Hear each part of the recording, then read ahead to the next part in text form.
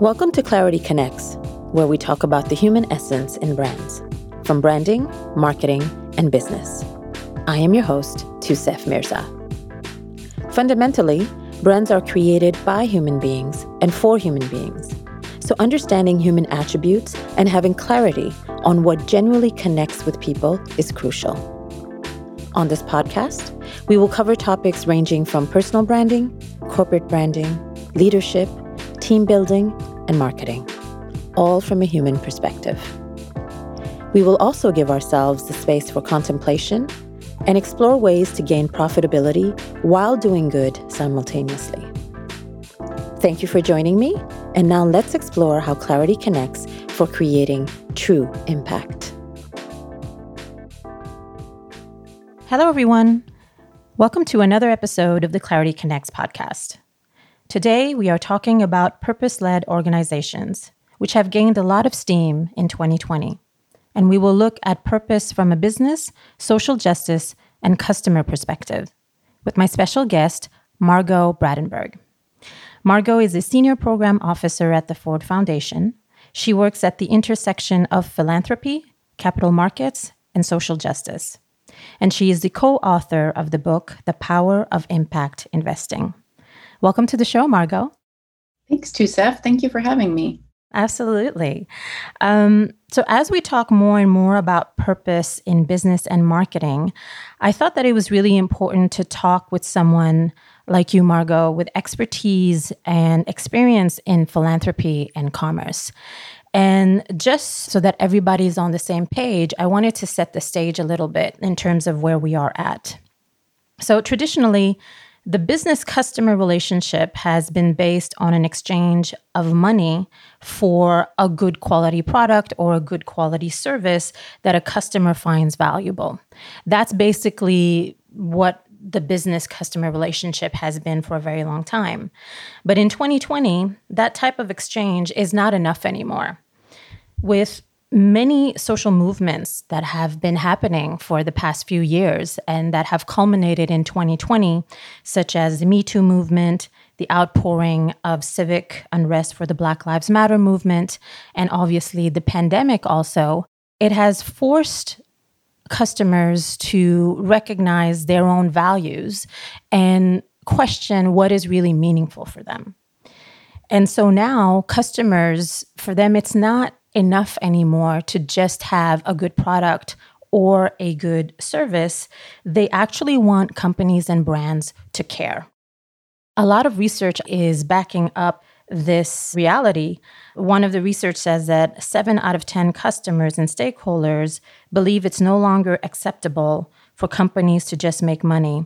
They actually expect corporations to also positively impact society. So this demand and market shift is a really big game changer and has a tremendous effect on businesses and what their role is in society. And for my marketing and branding experts listening, I think it's important for us to understand the implications that businesses are going through right now.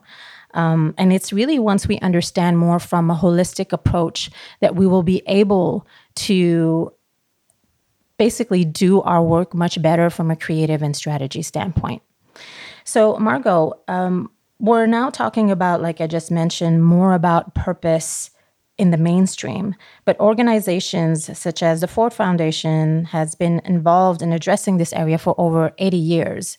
Can you share a little bit of what the Ford Foundation does? Sure, thank you. The Ford Foundation is based in New York City. We have 10 offices around the world. And we are the second largest foundation in the United States after the Gates Foundation.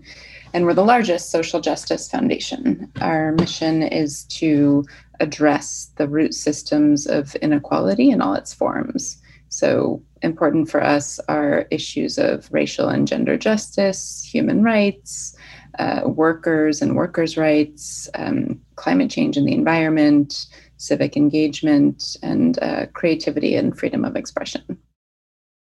Since you have been working in the world of social enterprise for many years now, Can you give us a little bit about your impression in terms of what you're seeing in 2020 and how companies and leaders are handling inequality? Have you seen a change? Sure. Well, I got into this through the lens of what's called impact investing. So that's maybe a subset of this broader universe of purpose-led companies. And it's investments into companies or funds or projects that very intentionally deliver a positive social impact, as well as some kind of a financial return. So examples would include microfinance institutions that are making small business loans, let's say to women and other people that are typically excluded from the formal banking sector.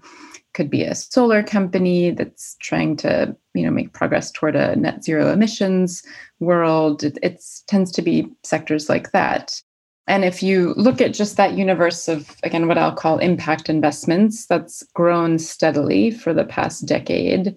And there's a trade association called the Global Impact Investing Network, which estimates that that market is currently $715 billion. So it's a big market, and that's global. So Ford continues to support this dedicated impact investing space, but has over the past few years increased our focus on the whole of the economy and the goal of moving us towards a more inclusive form of capitalism. And the good news is that I think, we are being led by and hopefully leading a generation of consumers, of investors, of workers, of suppliers who really believe that the purpose of a company is to serve all of its stakeholders, not just its shareholders. Mm-hmm. So would you say that this year you've seen, even from an impact investor standpoint, have you seen an increase or a greater interest because of all of the different uprisings we've been seeing? Yes, absolutely. I'll say a few things. Even before the deaths of George Floyd and Breonna Taylor, so let's say March to May of this year, investors, policymakers, corporate executives, consumers were starting to focus much more on the social impact of companies.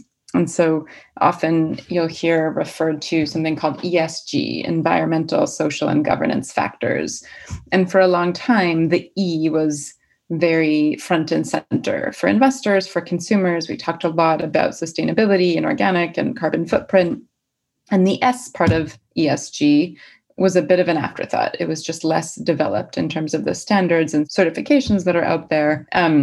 Fast forward to March 2020, and all of a sudden issues like paid leave for workers and basic protections for customers and all of these S factors became really prominent in the minds of, again, investors, consumers, workers, policymakers. And so I think that has just really increased that kind of lens on the capital markets.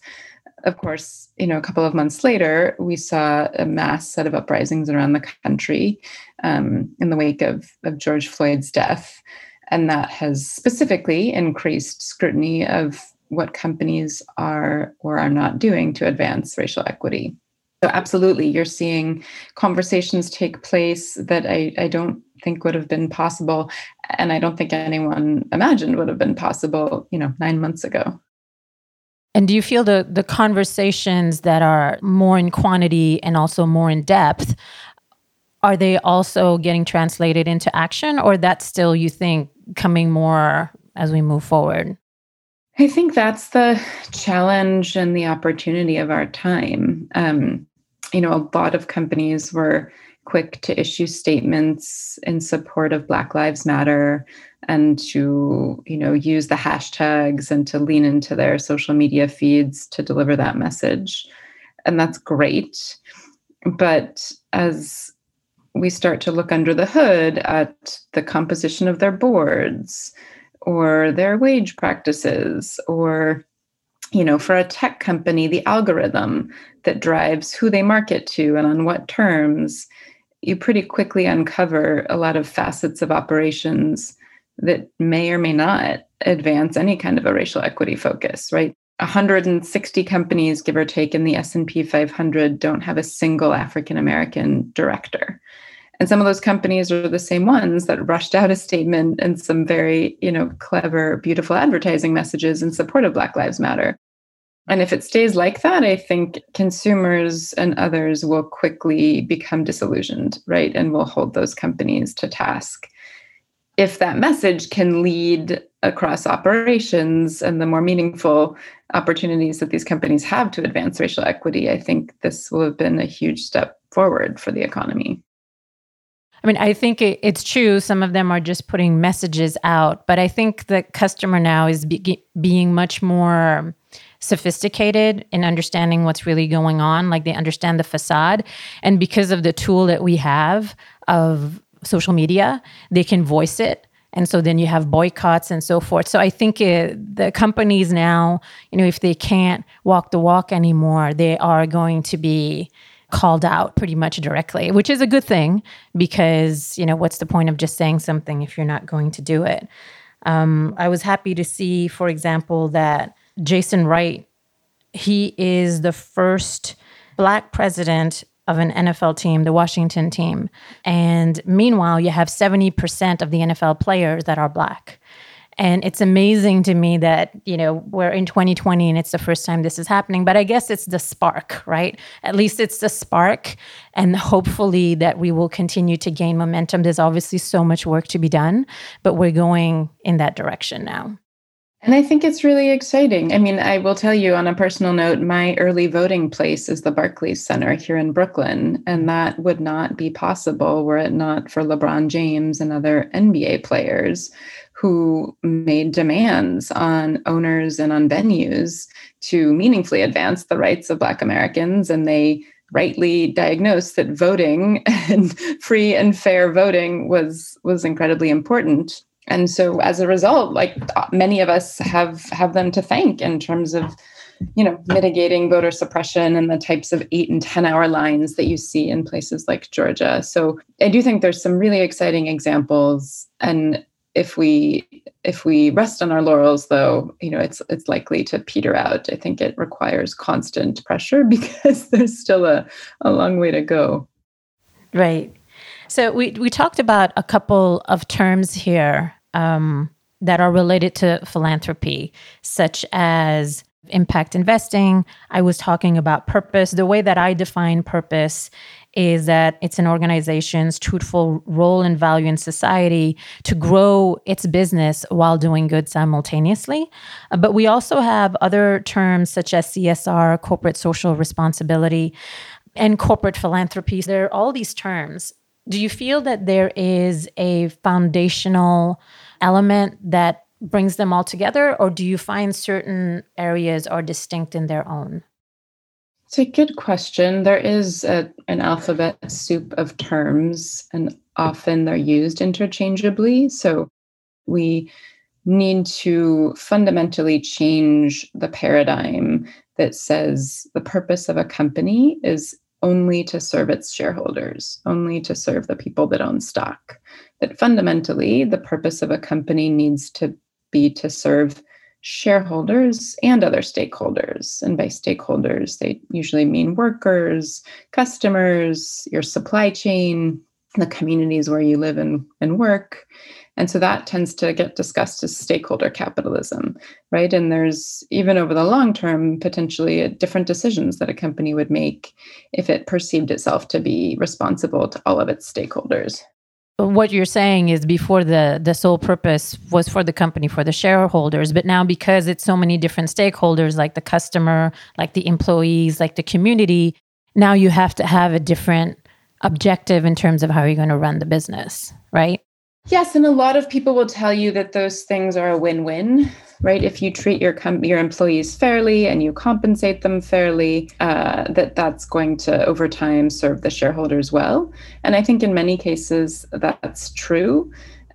Whether it's true in all cases or whether there are some things that are just the right thing to do, even if they come at some expense to profitability over time, that's going a bridge further. And that's where we get into territory of really different norms, frankly, about what the role of a company is different regulatory and policy environments that govern what the responsibility is of corporate and investment fund directors. So there's, I would say, a continuum of how radical this is, ranging from, obvious win-wins that everyone can and should be doing now, through to more radical sort of imagination about what the role of capitalism is in a society. And I think there's room for all of it. I think it's an interesting time where we're asking ourselves these questions very openly, where before, people didn't ask that. They just said, well, it is what it is, and we're just going to go along with it. So I love this sort of sense of opening that we have to have these conversations and discuss what is capitalism at the end of the day, and if it's really of use right now. It's a really interesting time, in social justice philanthropy and among a lot of activists. The kind of what's called theory of change, or the theory of how you make change in the world, usually involves government and making an appeal to government to change, again, policy and regulation. And to be clear, I think policy plays a critical role, but, gradually over time, and then particularly in 2016, a lot of us woke up in a world where we no longer had any realistic expectation that government was likely to act in our best interests. And so all of a sudden, the role of the private sector becomes even more critical. And I'll give you an example. I was camping with my kids this summer in Wyoming, where there's no state mask mandate. And so everyone is free to go about their business inside tiny restaurants and wherever you want. And we ended up only stopping for food at McDonald's and other large corporate franchises because they had instituted a mask requirement. We were relying on McDonald's to take a leadership step in service of public health. Now, I will say normally we would have avoided McDonald's, right? Because we'd much prefer to support mom and pop businesses. Right. And it didn't play out like that this summer. But it was one of those moments where, particularly for a progressive person who really deeply believes in the central role of government, you were sort of like, I guess I'm going to depend on this large company to keep me safe, for government is clearly not stepping up to the plate. And, it was a small example, but I think it's emblematic of where a lot of us have found ourselves, particularly these past 4 years. Now, I'm hoping that will change and that we can start expecting more leadership from government at all levels. But even if that's true, I still think, the private sector is going to wield an important influence in our daily lives. So there was this research paper that came through this year that the Ford Foundation was also involved in, called the Test of Corporate Purpose, or TCP. And it was focused mainly on COVID-19 and inequality. And it was interesting because this year, 2020, like we're talking about, it's a unique moment in time where basically businesses, if they said that they actually care about their customers and their employees, they actually had to show what they were going to do in a crisis. And it was sort of like really showing a stress test of how they're going to react in this situation. You can talk about that you care till the cows come home, but when it's actually needed, then you have to actually perform. So do you feel that a lot of them did show up, or were surprised that they had to show up in a way that they didn't realize they had to do so quickly? That's a great question. We did fund this project, which issued a large report called The Test of Corporate Purpose, and it's available to anyone who wants it on the internet. And it did look at this question of how large companies have performed in light of both COVID and in inequality by its stakeholders in 2020. And there were some interesting conclusions that came out of the project. One is that there were 181 companies of the 800 surveyed who had signed something last year by an organization called the Business Roundtable, which is kind of an industry association for large companies. And the Business Roundtable had these 181 companies sign something about a statement of corporate purpose, and really, articulating that a company's purpose is to serve all of its stakeholders in the way that we were just talking about. And that was the first time that shift happened.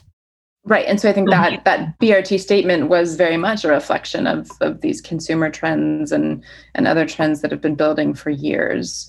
And at the time, it was, signed in August 2019. No one could have predicted what a massive litmus test there would be 6 months later. It's like, great, if you care about all your stakeholders, good news. Here's your opportunity to do right by them. The report TCP that we supported found that these signatories were not more likely to create stakeholder value than any other large company.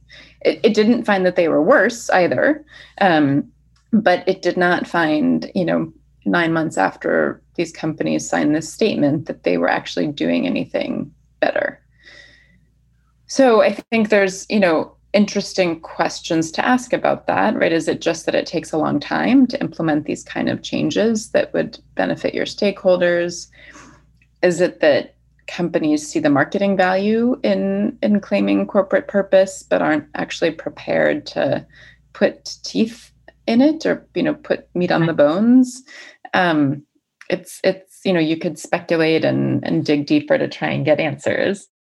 But the report found some other interesting findings. One is that companies who had a long history of corporate purpose did better in 2020 in an era of COVID and a really heightened emphasis on inequality. So I think that goes to this idea that, you really need to work over time to incorporate this into the DNA of a company, and that it's very difficult, perhaps impossible, to just flip a switch and suddenly expect all of your divisions and all of your operations to suddenly start seeing themselves as in service of, a broad set of stakeholders, and to really reorient away from that idea of the quarterly earnings report as being the North Star that everyone's going to be judged by. That's so true, that it's one thing to have a purpose statement and you can say that this is what we vouch for, but to translate that sometimes requires risk, but it also requires creativity, and it requires a way that makes sense for it to be operationalized. And because stakeholders is not one entity, it's many entities, you have to figure out how does it work all together from a comprehensive level. So it is a difficult thing, but doesn't mean it can't be done. But again, I think it's what's interesting this year, it's probably forced a lot of big companies to have this conversation in a more concrete way than in the past. I think that's right. It is difficult. And, we know some concrete steps a company can take to put this into practice. So the board of a company can form a committee that oversees its purpose, right? The C-suite or the executives of the company, their comp can be determined by a mix of financial performance and, the purpose attributes or dimensions that they've established for themselves, right? So you're translating what you say is the purpose of the company into, the methodology or the methods by which the CEO and others are compensated. You'll hear a company criticized for losing money or for, underperforming its earnings expectations. You don't hear it talked about nearly as often in terms of its great progress toward, its net zero target in 2030. Like when we talk about companies and how they're performing, it's so easy to revert to their profitability. And those systems, I think, and those basic kind of norms need to evolve for companies to be able to make this meaningful progress, because otherwise even the most courageous CEO is going to face really strong headwinds. So the good news about this is that they do have the backup of the customer, the market. So one of the research findings that came out of the TCP report was that 92% felt that the purpose of a business is to create value for all stakeholders rather than increase profit alone. But only 13% of those respondents felt that company communication and action to meet those stakeholders that they weren't met. So even if the demand from customers is to see companies be involved further than just profit, they're not seeing it. So there's a huge gap there that businesses can tap into. And frankly, it's a differentiating factor. If only 13% are showing up for like that, there's a huge margin in which businesses can show that they genuinely care.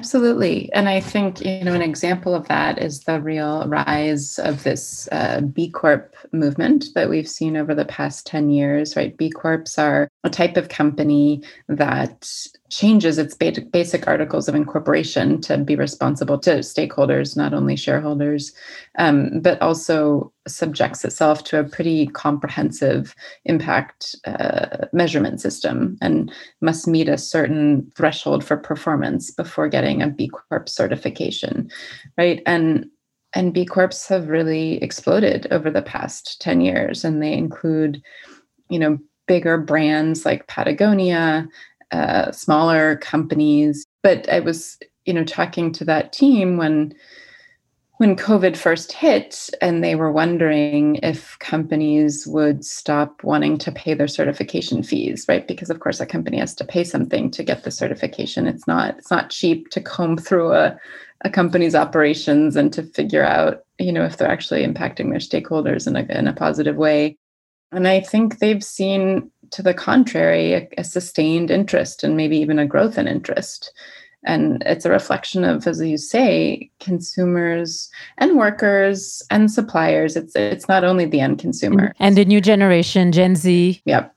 Both really caring about this and then caring about the integrity of the marketing materials, and that those claims need to be authentic and need to be backed up by practice. So if there's a company that wants to really take on a cause that really wants to be purpose-driven, is there certain things that you would recommend that you think that has worked well if they wanted to start the first few steps in going in that direction? Well, I think, creating a clear statement of corporate purpose is something that TCP report talks about. And, the purpose should be specific enough to be meaningful, but be capacious enough to really include, a broad range of operational decisions. Again, I think, engaging your board is really important. That group of companies that we mentioned that had signed this Business Roundtable statement last year, apparently only 1 out of the 181 had consulted their board.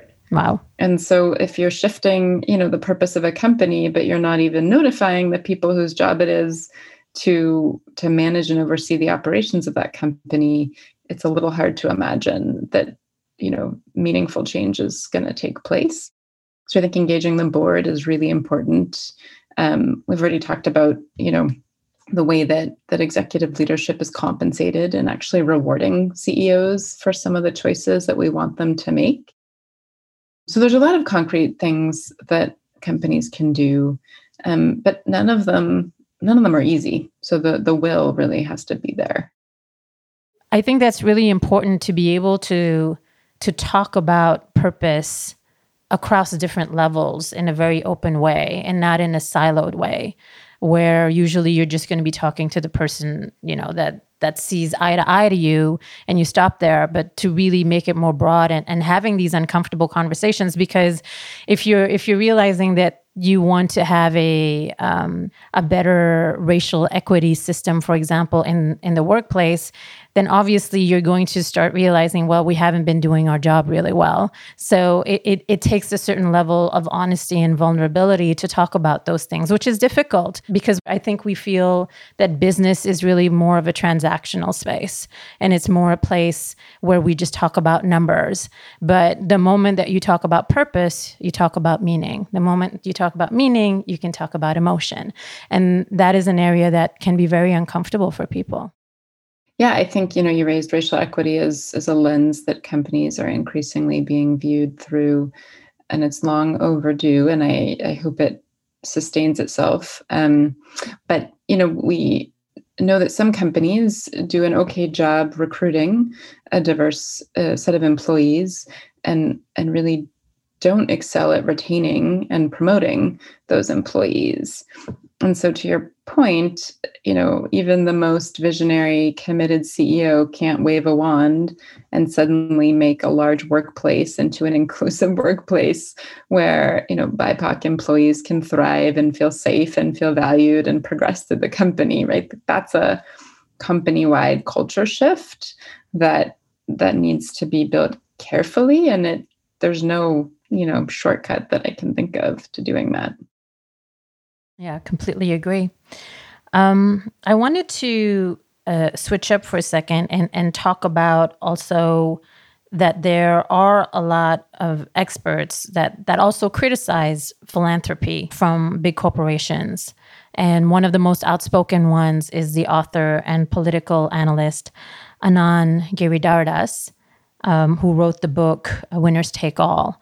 And if I can sum kind of like two of his main principles for his thesis of saying that, I think number one is that billionaire CEOs are doing philanthropy more from a perspective to gain positive perception, while most of the time they are also the cause of many problems that we see in the world, and also that these CEOs are really focused at the end of the day of maximizing profits. And there's another facet that he talks about, which is that the handling of inequalities should not be the responsibility of corporations, but instead should be governed by public institutions and the government. So I've been thinking a lot about that. I think obviously Anand raises a lot of really good, valuable points, and I do totally agree with him that it shouldn't be the sole responsibility of the corporations to bring social change. I think also at the same time, there is this shift that is happening because of the customer. And I always go back to that because I think that's the biggest shift that we are seeing in the mindset of the customer and what they want. And customers, they do not want to wait for policymakers to hold companies accountable for whether they're doing right or wrong, because usually government takes a long time to make these decisions. The customers want to have change now. So that's one thing. And the second thing is they actually really want to support and buy products and services from companies who are advocating and showing their actions towards a specific cause that they find valuable. Yes, we understand what the role of business is and isn't, but at the same time, you have the pull on the other side, which is the customer want this. And so the businesses want to position themselves in accordance. It's a lot of different complex concepts to consider to understand which is the best way to move forward. I mean, I thought that Anand's book was a great contribution to the field and to our thinking, and he makes a lot of really important points. I think he chooses not to recognize some of the nuances that exist, and that's not, frankly, his role. His role is to create space for this kind of critical conversation.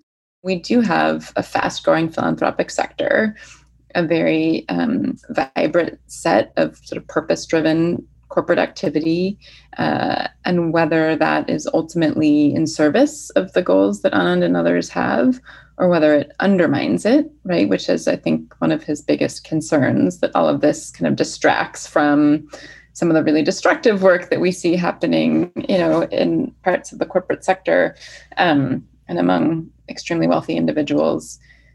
How can we make sure that it's, in service of and not in service against? And so there's something like highlighting the political spending of companies. So there's an organization called the Center for Political Accountability.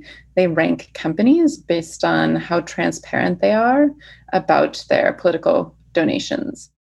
And so if as a company you are, encouraging volunteerism related to literacy in schools, particularly schools that are underfunded, but you're simultaneously funding campaigns of politicians that consistently vote to reduce school funding.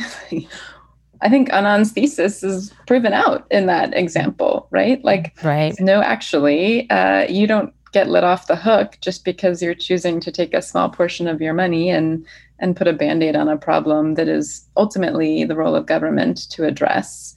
And so we want to see how you're spending, corporate political dollars and whether those spending decisions are consistent with the marketing materials that you put out and the purpose that you profess to have. So I think we can take a lot of the points that he makes really compellingly and figure out how to apply them in practice to arrive at a more nuanced understanding of the relationship between all these different, complex entities in the public sector, the private sector, and civil society. Also, if the companies are really coming from a genuine place of wanting to change, coming from a place of conviction, and that it matters, I think that's where you can have the proper shifts that can be happening. One question I'm wondering, when we talk about stakeholders, there's so many different groups that can come under stakeholders, right? And all of them have different, not specifically different needs, but they are coming at it from different angles of what they need from a company. So when a company is positioning themselves to meet stakeholder needs, do you feel that there's certain groups that they should emphasize more? It's a great question. And I think there's always going to be an element of subjectivity to this. I will say I was listening somewhat counterintuitively to a presentation by Philip Morris International, the tobacco company. And they're a really interesting example of corporate purpose because they have really made their purpose to be a tobacco-free world. And they are leaning really heavily on tobacco alternatives, including e-cigarettes. And so there's no small amount of controversy and nuance and science that are wrapped up in some of those decisions. And I'm not a scientist, and I'm not a doctor. I have a limited basis to opine. But they really use this idea of materiality when they decided which of their stakeholders to focus on. And they decided that their footprint on the world was really through their end product. So in the case of their tobacco and the lung cancer and other health issues that we know arise from tobacco smoking. And so they've really focused on product innovation to be able to migrate their customers into safer products. Now, you could also come along and say, well, what about tobacco farmers, right? There's a lot of agricultural workers who depend on tobacco crops, right? And so what about them? And what I heard the CEO of Philip Morris say is they're also a stakeholder and they're important to us. We've decided, based on what we believe to be the way we show up in the world, that we really need to start with the customer, right? And to fundamentally migrate our product to one that is healthier and less risky for our customers. We also care about the farmers, but we have to prioritize. And so this is where we're starting.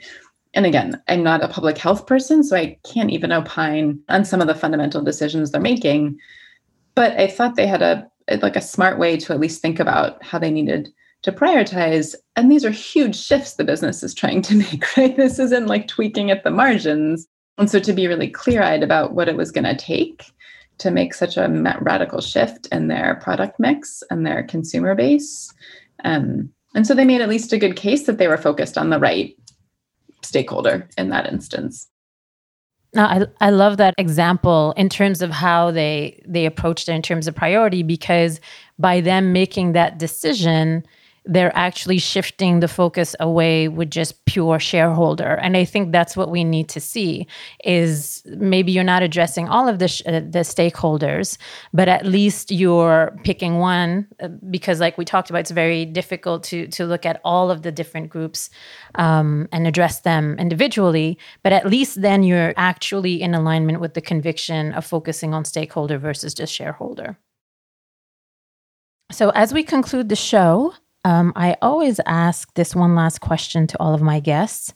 Since it's the Clarity Connects podcast, I would like to ask you if you've had a clarity moment that you would like to share with our listeners. It can be from a professional perspective, a personal perspective. It can be related about what we talked about or not, but anything that you would like to share. I will be honest and admit that moments of clarity in 2020 have been few and far between for me personally. It's felt like a bit of a daily race to survive.